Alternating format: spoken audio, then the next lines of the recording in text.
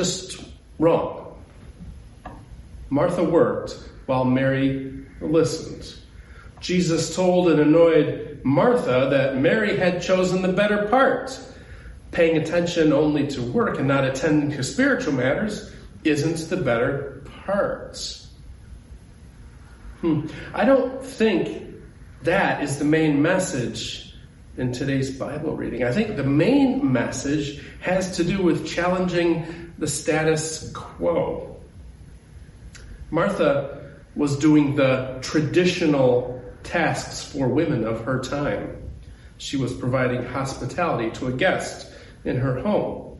Mary was doing the traditional activity of a man of her time. She was sitting at the feet of a teacher, learning as a disciple. Jesus embraced this out-of-bounds behavior on Mary's part because that's what Jesus does. He invites the least likely into the circle. Jesus communicates that everyone has a place at the table, in the circle. Everyone has a place. And it's not a place that someone else decides. Think of all the reasons we have for keeping people out. Think of the people that the ones who make the rules say are not allowed to join or lead. There is something completely wrong with a status quo that tells people that they are not good enough to be in the club. And there's something completely even more wrong with demonizing and marginalizing folks who protest the status quo. Completely wrong. We have made up roles and rules that people cling to, often citing their closely held religious beliefs. And then they decide that those religious beliefs are the ones that everyone else must follow. That's not religious freedom. That's religious oppression.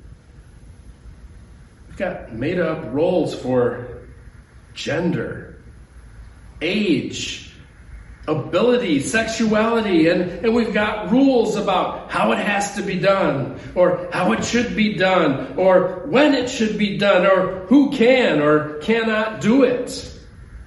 We've got more roles like, who are you affiliated with? What's your socioeconomic status? And we've got rule makers and rule keepers.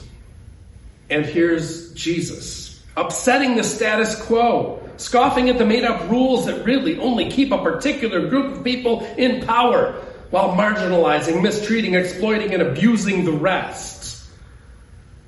Jesus points out, lifts up, and celebrates the unlikely ones. Well, according to the power-centered prevailing rules.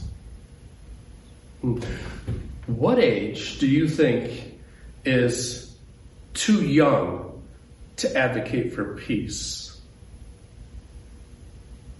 What age is too old?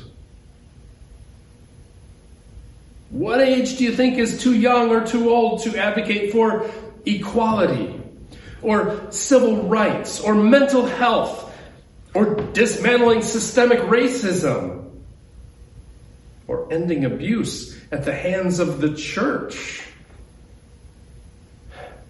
Jesus didn't let made-up societal or religious rules or roles stop people from living out the idea of love one another. Jesus isn't about just working together. Jesus is about encouraging one another. Jesus isn't just accepting. Jesus is affirming. Jesus isn't just inclusive. Jesus is expansive. New ideas, new voices, new opportunities, an expansive love, and an expansive community. The status quo isn't sustainable.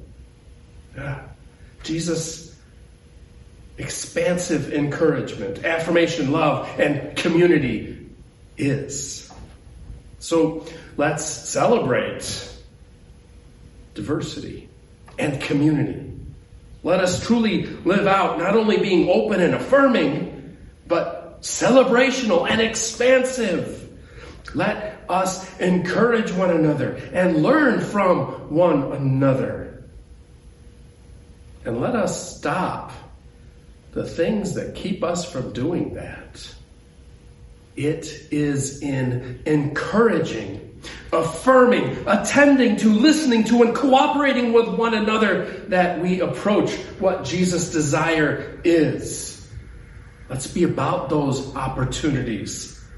Let's be about that work. Amen.